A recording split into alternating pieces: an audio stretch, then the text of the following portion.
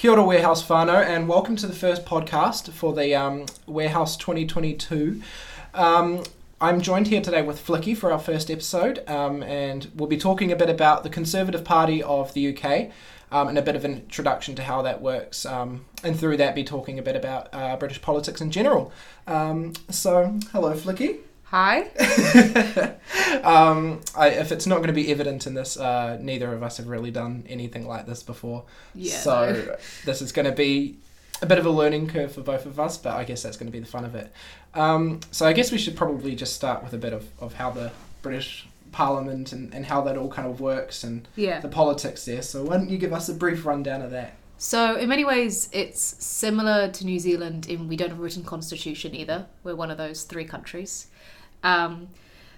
But basically what we do have an advantage of is a larger parliament. So we have more parties that are bigger. So our main parties though are the Conservatives, Labour, the Scottish National Party and the Liberal Democrats. But we also have parties that do get in parliament like Greens, UKIP. So there's quite a diverse range in parliament. And at the moment there's obviously the biggest controversy is surrounding the Conservative Party, pretty much, because they've been in government for pretty much most of my life. We've had a Conservative government, I'd say. I don't remember a time, I was quite young probably, when we haven't had a Conservative government. Yeah. So, yeah. Yeah, well, that's quite interesting. I find that a lot of countries are starting to wean towards the more left side parties.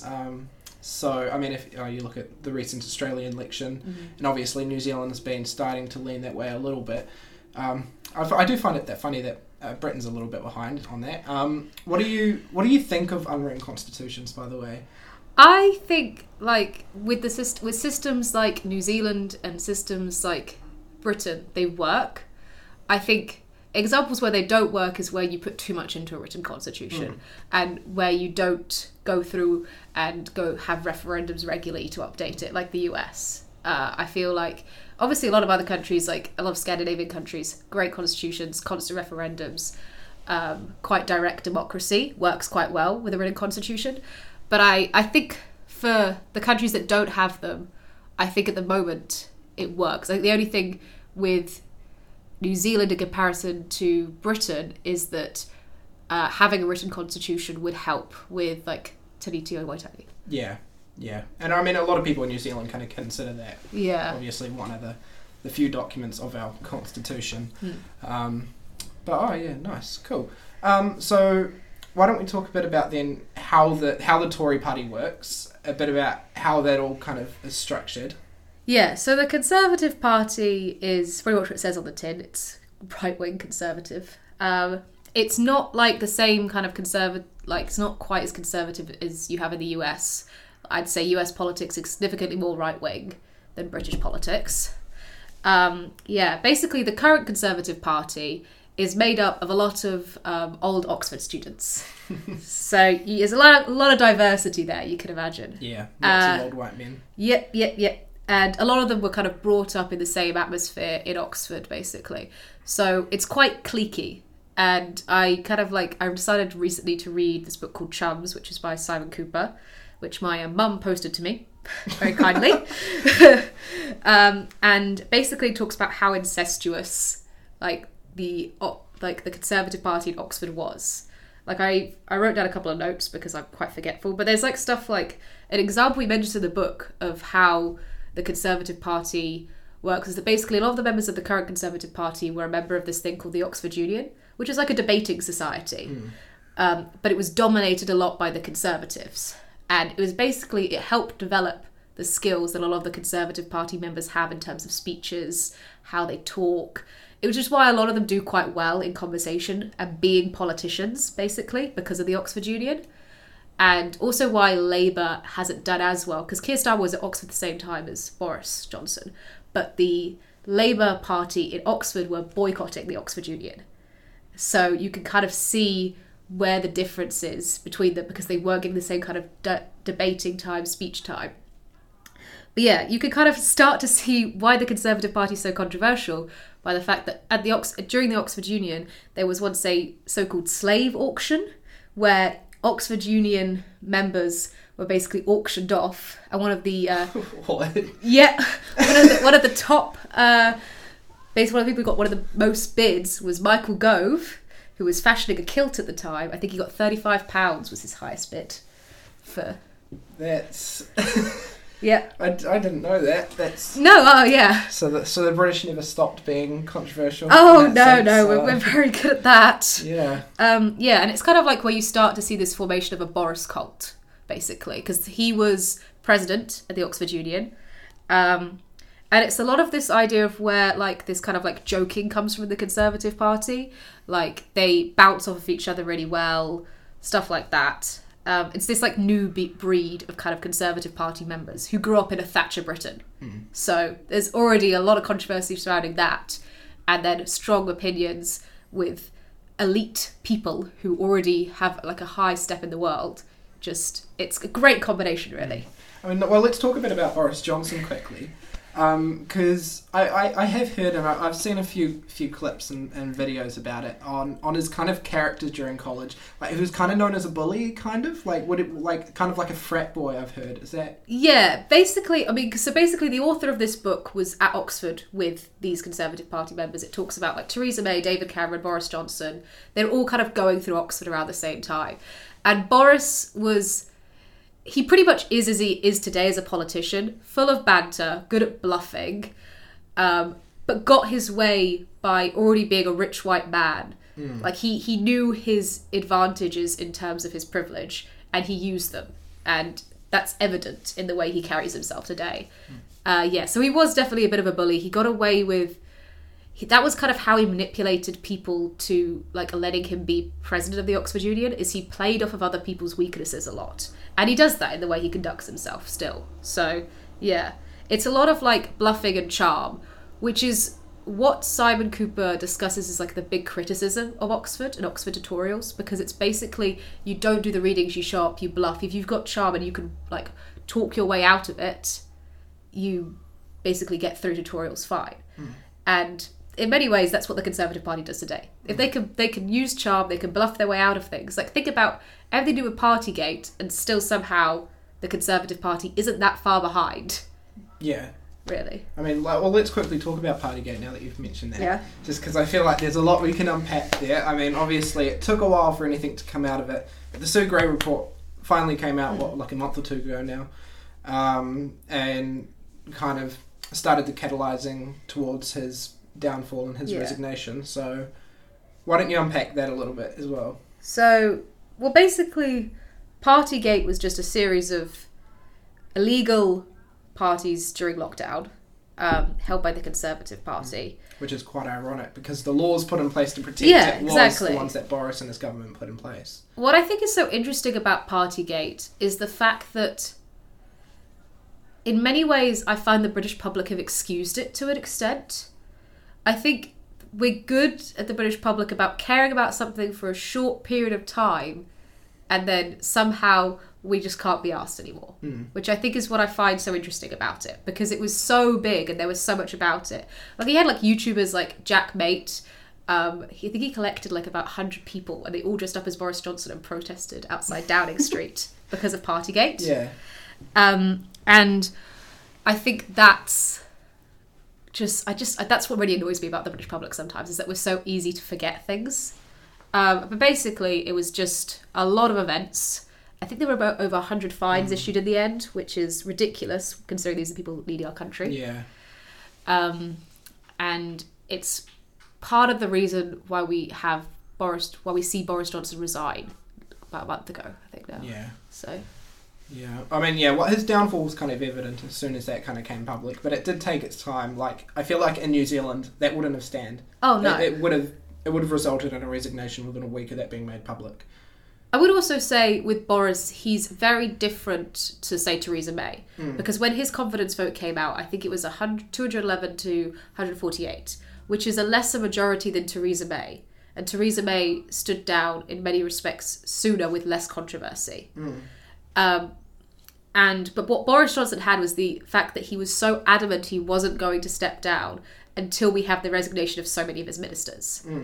I think that's what I find so interesting about him as a person, because he gets away with so much which is one of the reasons why I also hate politics to an extent, because it's still such a male-dominated field. Yeah. Like, Theresa May wore a pair of shoes once and she got criticised by the media. Boris Johnson has at least 7 kids with at least 5 different women. And we don't... a very young wife now. Yeah.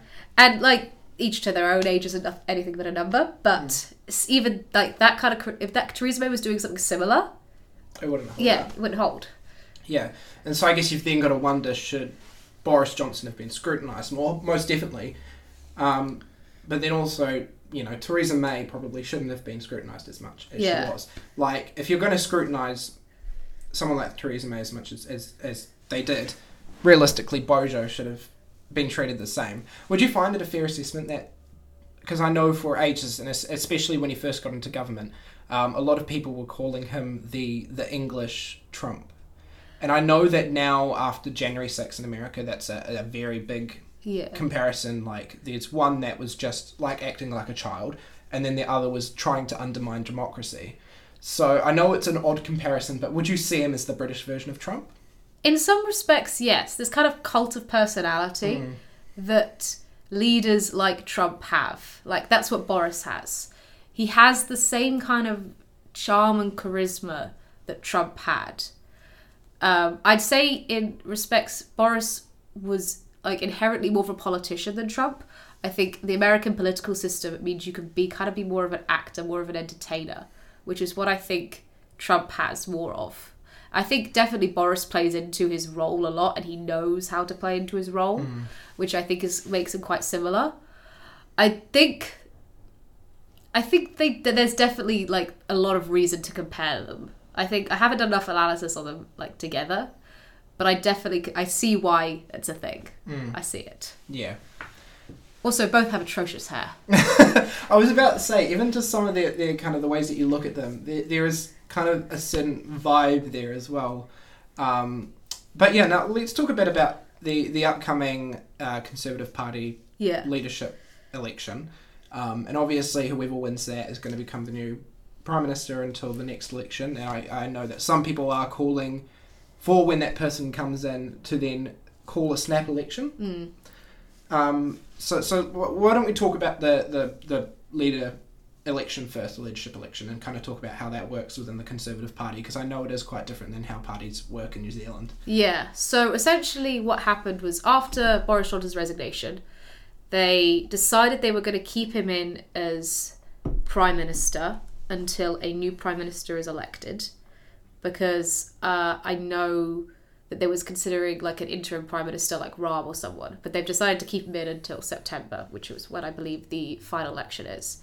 And basically a bunch of candidates come forward, members of the Conservative Party, who put their names forward to be put up on the list for a possible Prime Minister. And what the Conservative Party does is then MPs vote, and then in a series of different votes, they get rid of one candidate until you remain with 2 candidates, and that's it. And basically, the 2 candidates we have left are Rishi Sunak, who was the former Chancellor, and Liz Truss, who was Minister for Trade and then became Foreign Secretary last minute, basically after all the resignations. Both of which I'd say are great options for our country, but I don't really know who I'd pick out of the Conservative Party as a great option. But that's also probably because I'm politically biased. Yeah. So who do you think is going to get in? Who do you think is more likely to get that role?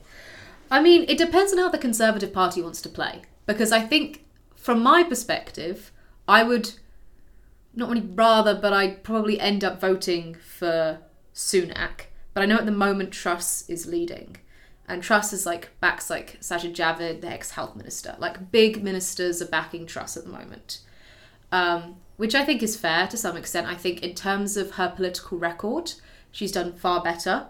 I mean, we look at the fact that Rishi Sunak was Chancellor of the Exchequer, and we now have the highest inflation rate in 27 years, with it going up to 1.75 just this month from 1.25%. It's atrocious. And also he's recently been accused of printing more money during the pandemic, which I think we all know is not a classic response. No, I mean, last time that happened, we had Wall Street crash. Yeah. Before that, we had the Great Depression. printing money is never a good option. Oh yeah, definitely not. And I think I wrote something down basically about, so he's basically he's been accused of a lot, and I think in terms of like a political career, I just think Truss has more kind of standing to be Prime Minister, which I think is why the direction's going towards her. But in terms of voting, because it's voted for by 160,000 members of the Conservative Party, that's how it's voted for. I can't see why you'd want to vote Truss. I guess if you're a Conservative supporter, I can, to an extent. But her policies are far more... She's not playing it cautiously, basically. And I think if you're the Conservative Party, who at the moment has a gap of anywhere between 1% and 13%, depending on what poll you're looking at, to Labour, I don't know how cautiously you want to play, but I'd say playing Truss would definitely kind of be taking a bit more of a risk than Sunak. Would you say, though, like, with obviously racism, sexism, homophobia, that's all been core throughout, decades, centuries, I feel like there has been a sudden rise in it. Do you think having a woman in power again in Britain could be beneficial for that, though? As a time where we've got all this kind of racist and sexist behaviour coming back up. To be fair, both options are diverse in their own ways. But do you think having a woman in power could be quite good at a time like this? I think yes, to an extent, but I think that's what a lot of us thought with Theresa May. And what ended up happening with Theresa May is...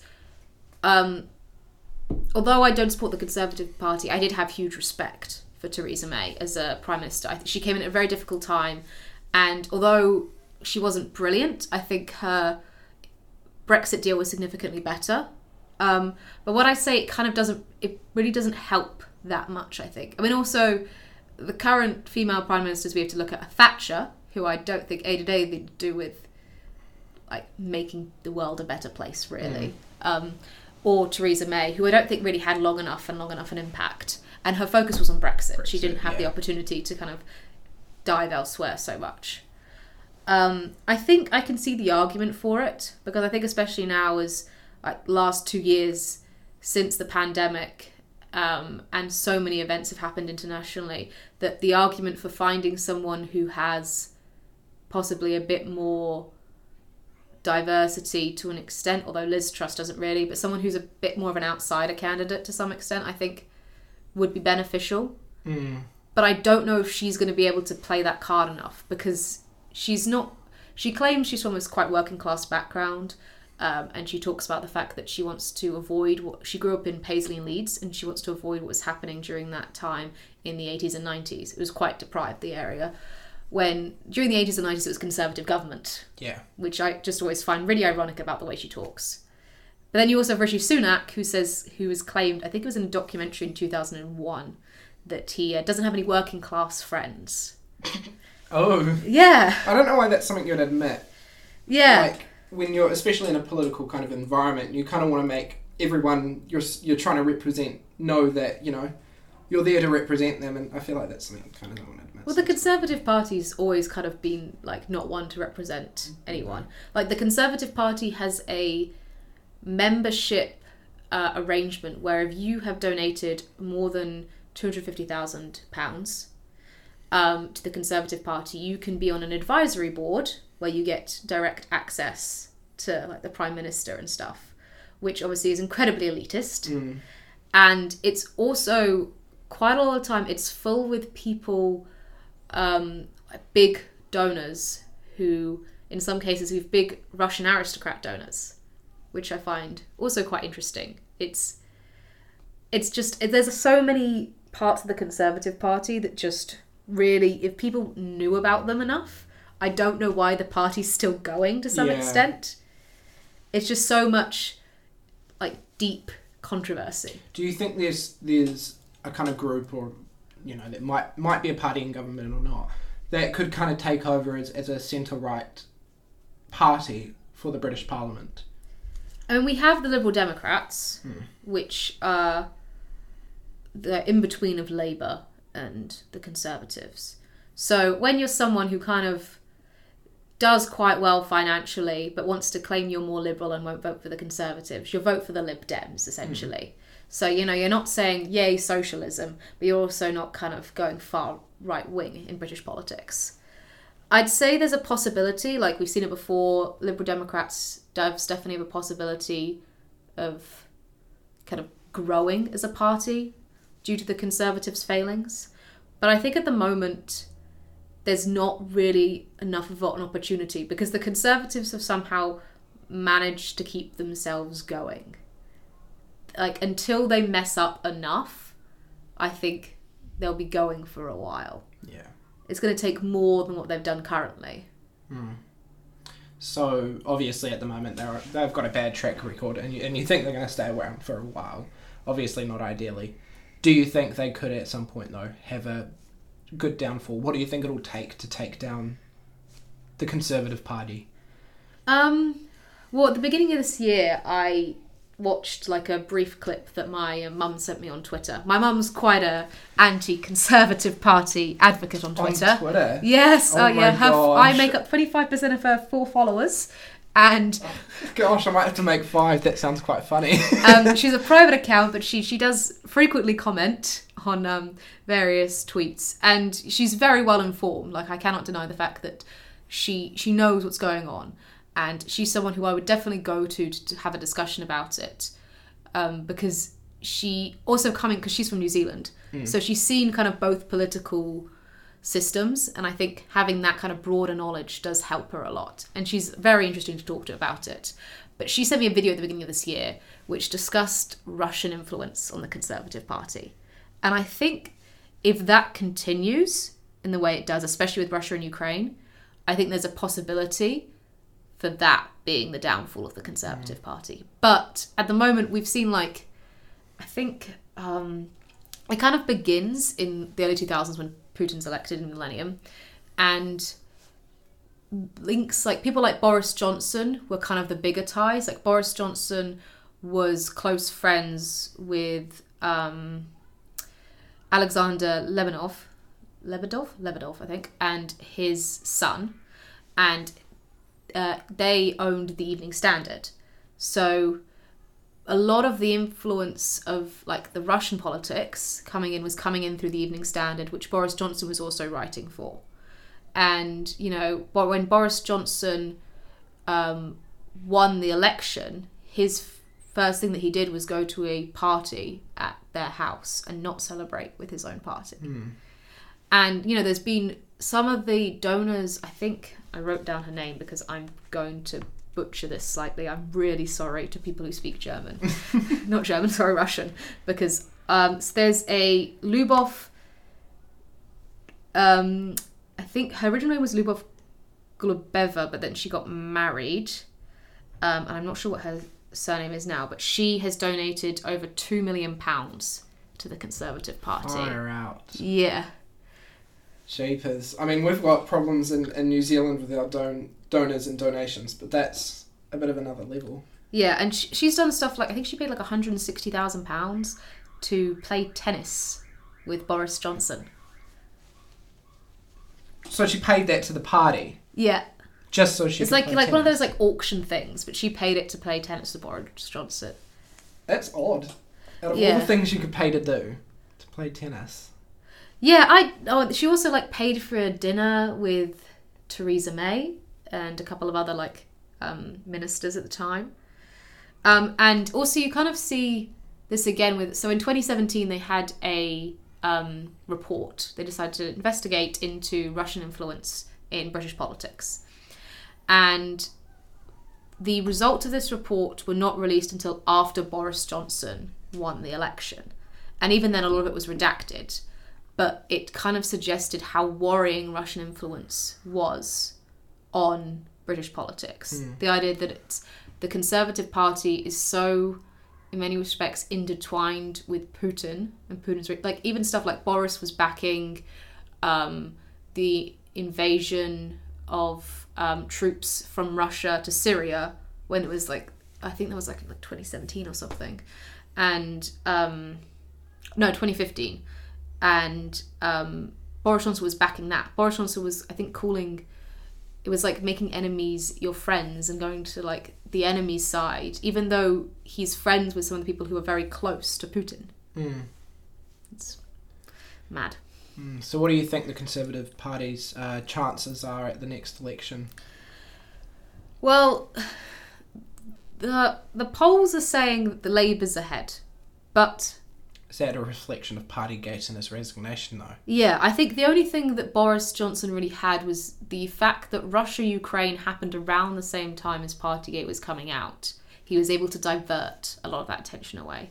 And the fact that Russia and Ukraine is still happening, and kind of the Conservative Party have used that tactically, I think has definitely benefited them a lot. I think I'd like to say that Labour would win, based on recent polls. But Keir Starmer as a leader, he was originally a barrister. He wasn't a politician. And I think that's quite evident in the way he speaks. And I think it's also quite evident if we come back to like Oxford days, if he wasn't at the Oxford Union where all of these Conservative Party members were debating, because he was boycotting it to be part of the Labour Society. And I think the way he speaks and the way he conducts himself, he's just not as quick. Like they had a scenario earlier this year called Beergate, which was similar to Partygate, but it was just one event, and it was like after a long day of campaigning, they ordered takeaway and drank beer at like 10 p.m. in the office rather than going home first. And the way he conducted himself out of that made it so much worse for him. He just wasn't able to get the right words out, and he kind of takes this approach where he like needs to look at all the facts and go back and reevaluate before he makes a statement, rather than just being the politician that needs to come up with something quick and bluffing your way through, which is what Boris had. So I think there's a possibility for Labour to come in, but I don't know if Keir Starmer would be a good enough leader as a politician to beat the Conservatives in that sense. Right. Well, I guess we've concluded there now. We've kind of led up to, okay, well, what's the predictions with the elections? So I did tell you the other day when I was getting you in for today that I was going to kind of jump you on a few questions that's related to British politics. Now, I've kind of got three that kind of go hand in hand. Okay. I don't think they're too difficult, but I just think they could be some interesting topics to talk about. So the first one is obviously New Zealand changed to MMP over first past the post. And that was a big change. We're a Westminster government. Obviously, you know, we look to England on how they work, and that's what was implemented in New Zealand. Obviously, there's a lot of calls now for the Westminster government to kind of be faded out and kind of have our own kind of system. How do you think the MMP system, though, would work in England?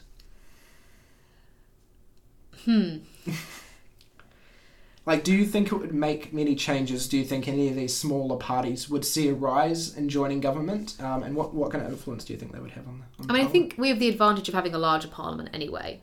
So I think we have the advantage of it's always easier to get diversity in. And also because we have such a large population and it's so different across the areas, because there's like some areas which are obviously so dense with population and obviously some that aren't, that I think our system currently does benefit smaller parties to some respect.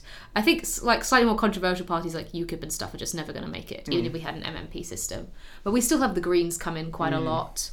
I think it'd be interesting to try. I think I'd just like to see it happen. Because I think it'd be interesting to see the new parties that would come out of it. Because I think for so long British politics has been dominated by Labour and Conservative, and so much Conservative, and I think there could be an option for a party that kind of fits somewhere in between them, but isn't like the Liberal Democrats, has better organisation than the Greens, and doesn't have Nigel Farage like the UKIP. So something more like how we've kind of got National here, party kind of more like that. That's not as right wing as the Conservatives. But obviously, like, we kind of know your kind of political ideals. Like, you're not that national. No. But another kind of party to rise that's obviously a bit less controversial in a lot of those senses. Are you kind of thinking of a party kind of in that sense? Because I feel like their Labour is somewhat kind of similar to ours. Yeah, I'd say it is. I think that's kind of probably one of the more similar parties. I think I'd like to see it happen, because I think a lot of it is, I think it benefits here a lot because it's like you're such a small country that, and also your parliament's quite small because of that, that it's a lot harder to get diversity in some respects because there isn't the numbers to play with. Whereas I think it's not something that's so much needed in the UK because we have the numbers, we have the seats, and we have such differing areas. Like even if you go across the south, there is such a wide difference. I mean, one of the biggest debates, which will continue for centuries, is which way do you put the cream and the jam on the scone between Devon and Cornwall, which are next to each other. Huge debate there. But I think, I don't know, I think it could be really interesting, and think in terms of bringing new parties in. I don't know if it would make a huge difference to like the current system. Yeah. I think. Right. Well, my next question is, so obviously we've got the Scottish Party within the Parliament. But I also know that, I believe is it Scotland or Wales that is holding another referendum soon for independence from the UK. One of the I have a funny feeling it's Scotland. I think it might. Because I think they've had one in the past. Is that right? Yeah, Scotland's had a referendum. It wasn't that long ago, I don't think. No, and they're doing another one. So it was them, because it was one that had done it recently. Yeah. And what do you think of the UK, and do you think Ireland, Wales and Scotland would be better off being their own independent countries and not relying on British kind of ideals? They can focus on their own things. Obviously, Scotland has their own kind of culture and history. They've got their clans. Ireland's obviously got its own culture. I mean, it's got its own language. Same with Welsh and Scottish. Yeah. Yeah, they've all got these like cultures and history, but still rely on the UK government for a lot of regulation and lawmaking and legislature. So what do you think about the UK? So I know, each country has their own government, essentially, but a lot of the legislature does come down to England. I know if I was in those countries, I would consider leaving. Yeah. Which is why I found it so weird when Scotland voted to stay, because I was so convinced that they wanted independence. Especially also if you look at like the influence of the SNP, the Scottish National Party, because that's one of the biggest parties in Parliament. But had they won that referendum and Scotland was independent, I think their influence would be so much vaster, because they'd be the ones to push for that. So I think if I was one of the members of those countries, I could see why you'd want to do it, because obviously Brexit screwed over a lot of those countries, because the biggest Brexiteers were in England.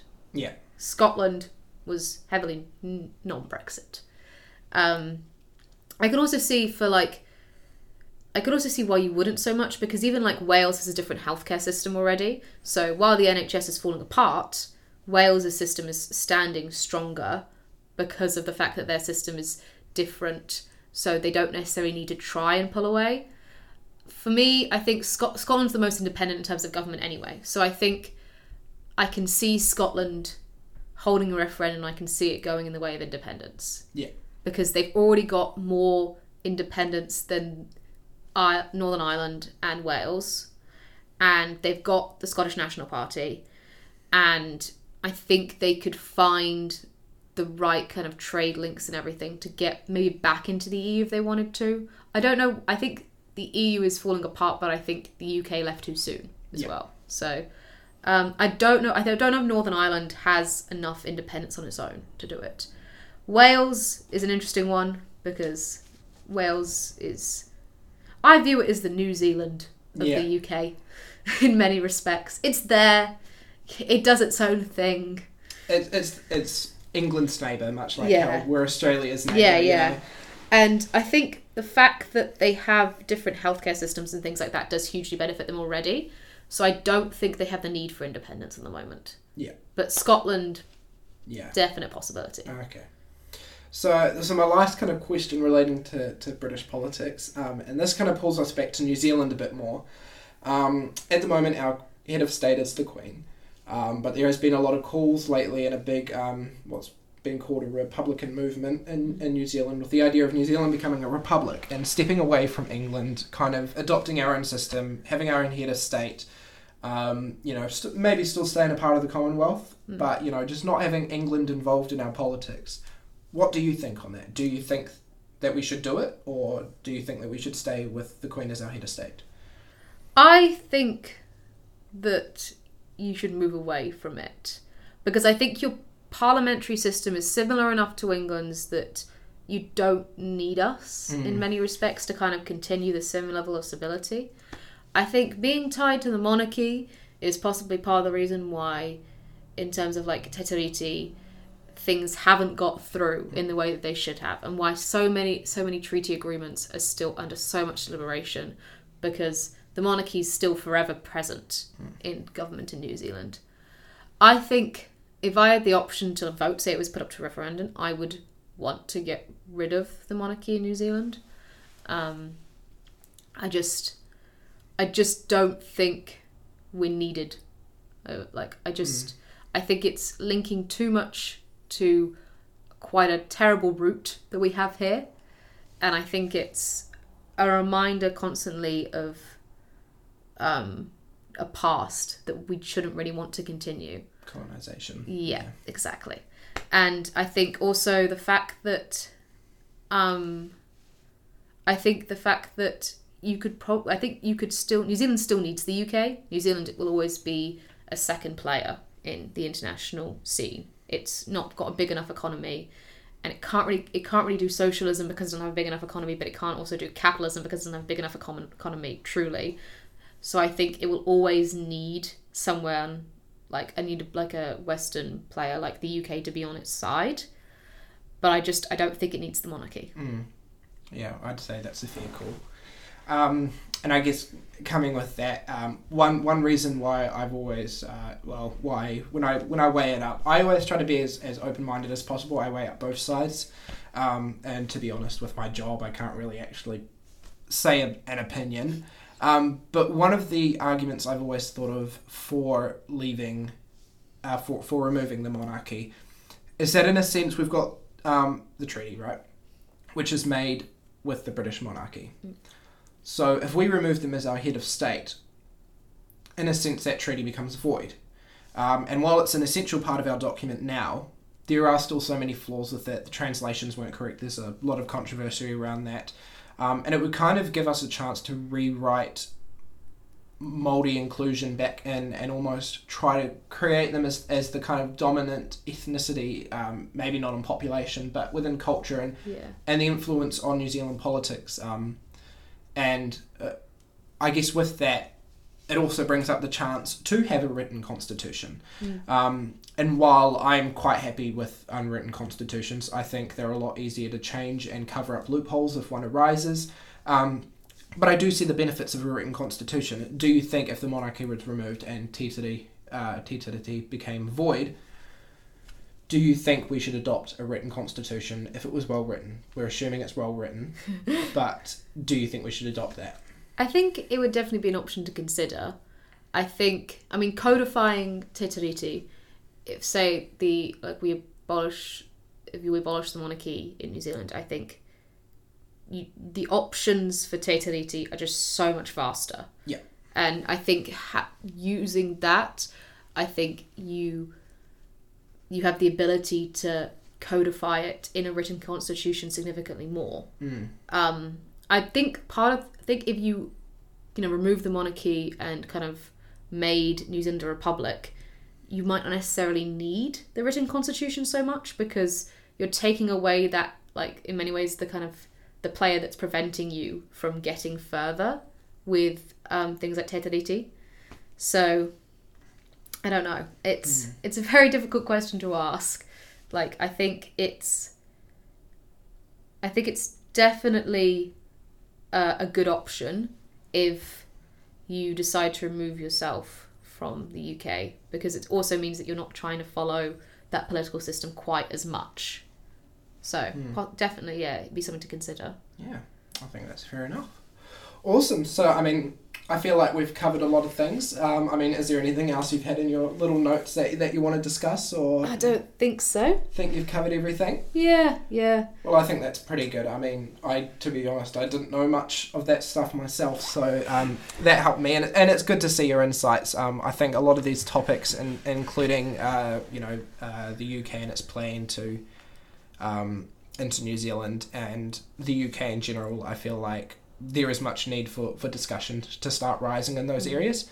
So it is good to start seeing what other people think. Yeah, I also think because I find it ironic that considering we are such a huge part of your political system, I know very little about New Zealand history and politics until I came to university here, because I only moved here in February. My family still lives in the UK and stuff.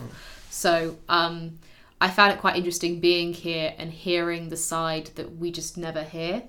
Like, I knew about the influence, but I knew nothing about Te Tiriti, really. Knew nothing about the colonisation, how that whole process worked. So, yeah. I've grown up in New Zealand my whole life, and to be fair, the only kind of history that was mainly touched until I got to high school was the treaty. And it was the same stuff they taught us every year. So, I mean, even in New Zealand, we barely know our own history, and I think that's probably a big problem with it. And I know recently it's been put into the education system. But there's obviously a lot of problems with bias being able to happen there, and one-sided stories, not being able to tell the right stories, or the stories that need to be heard. So, yeah, I mean, you coming from England is, you don't know much about our history, but most of us don't even know much about our own history. And that's just, I guess, a flaw of New Zealand. But I mean, I did the history of Aotearoa. That was one of my papers last try. So I'm in no way an expert, but I now know significantly more than if you asked me in January. Yeah, no, fair enough. I mean, even when I took history in high school, we barely touched a lot of the stuff we should have. So growing up in New Zealand and you taking that paper, you probably now know significantly more than I do, which is something sad, I guess, something that is kind of a downfall of many, many years of New Zealand politics. But yeah, I think that concludes our little discussion. We will be back next week, hopefully, with... I'm assuming Michael. I think Michael's going to be the next one, and he's going to be talking on energy markets and sustainable planets. I think it was recently one of his essay topics, so I feel like that quite swayed him to talk about it. So yeah, and if you already haven't put your name down in interest to come on and talk, and you kind of want to leave your mark to look back on in the years to come, feel free to just reach out to me, and you're more than happy to come on. I think we've got about 7 people so far. So we've still got room for a few more throughout the trimester. So thank you so much, and thank you, Flicky, for having me. It was very good. So we'll see you guys next week.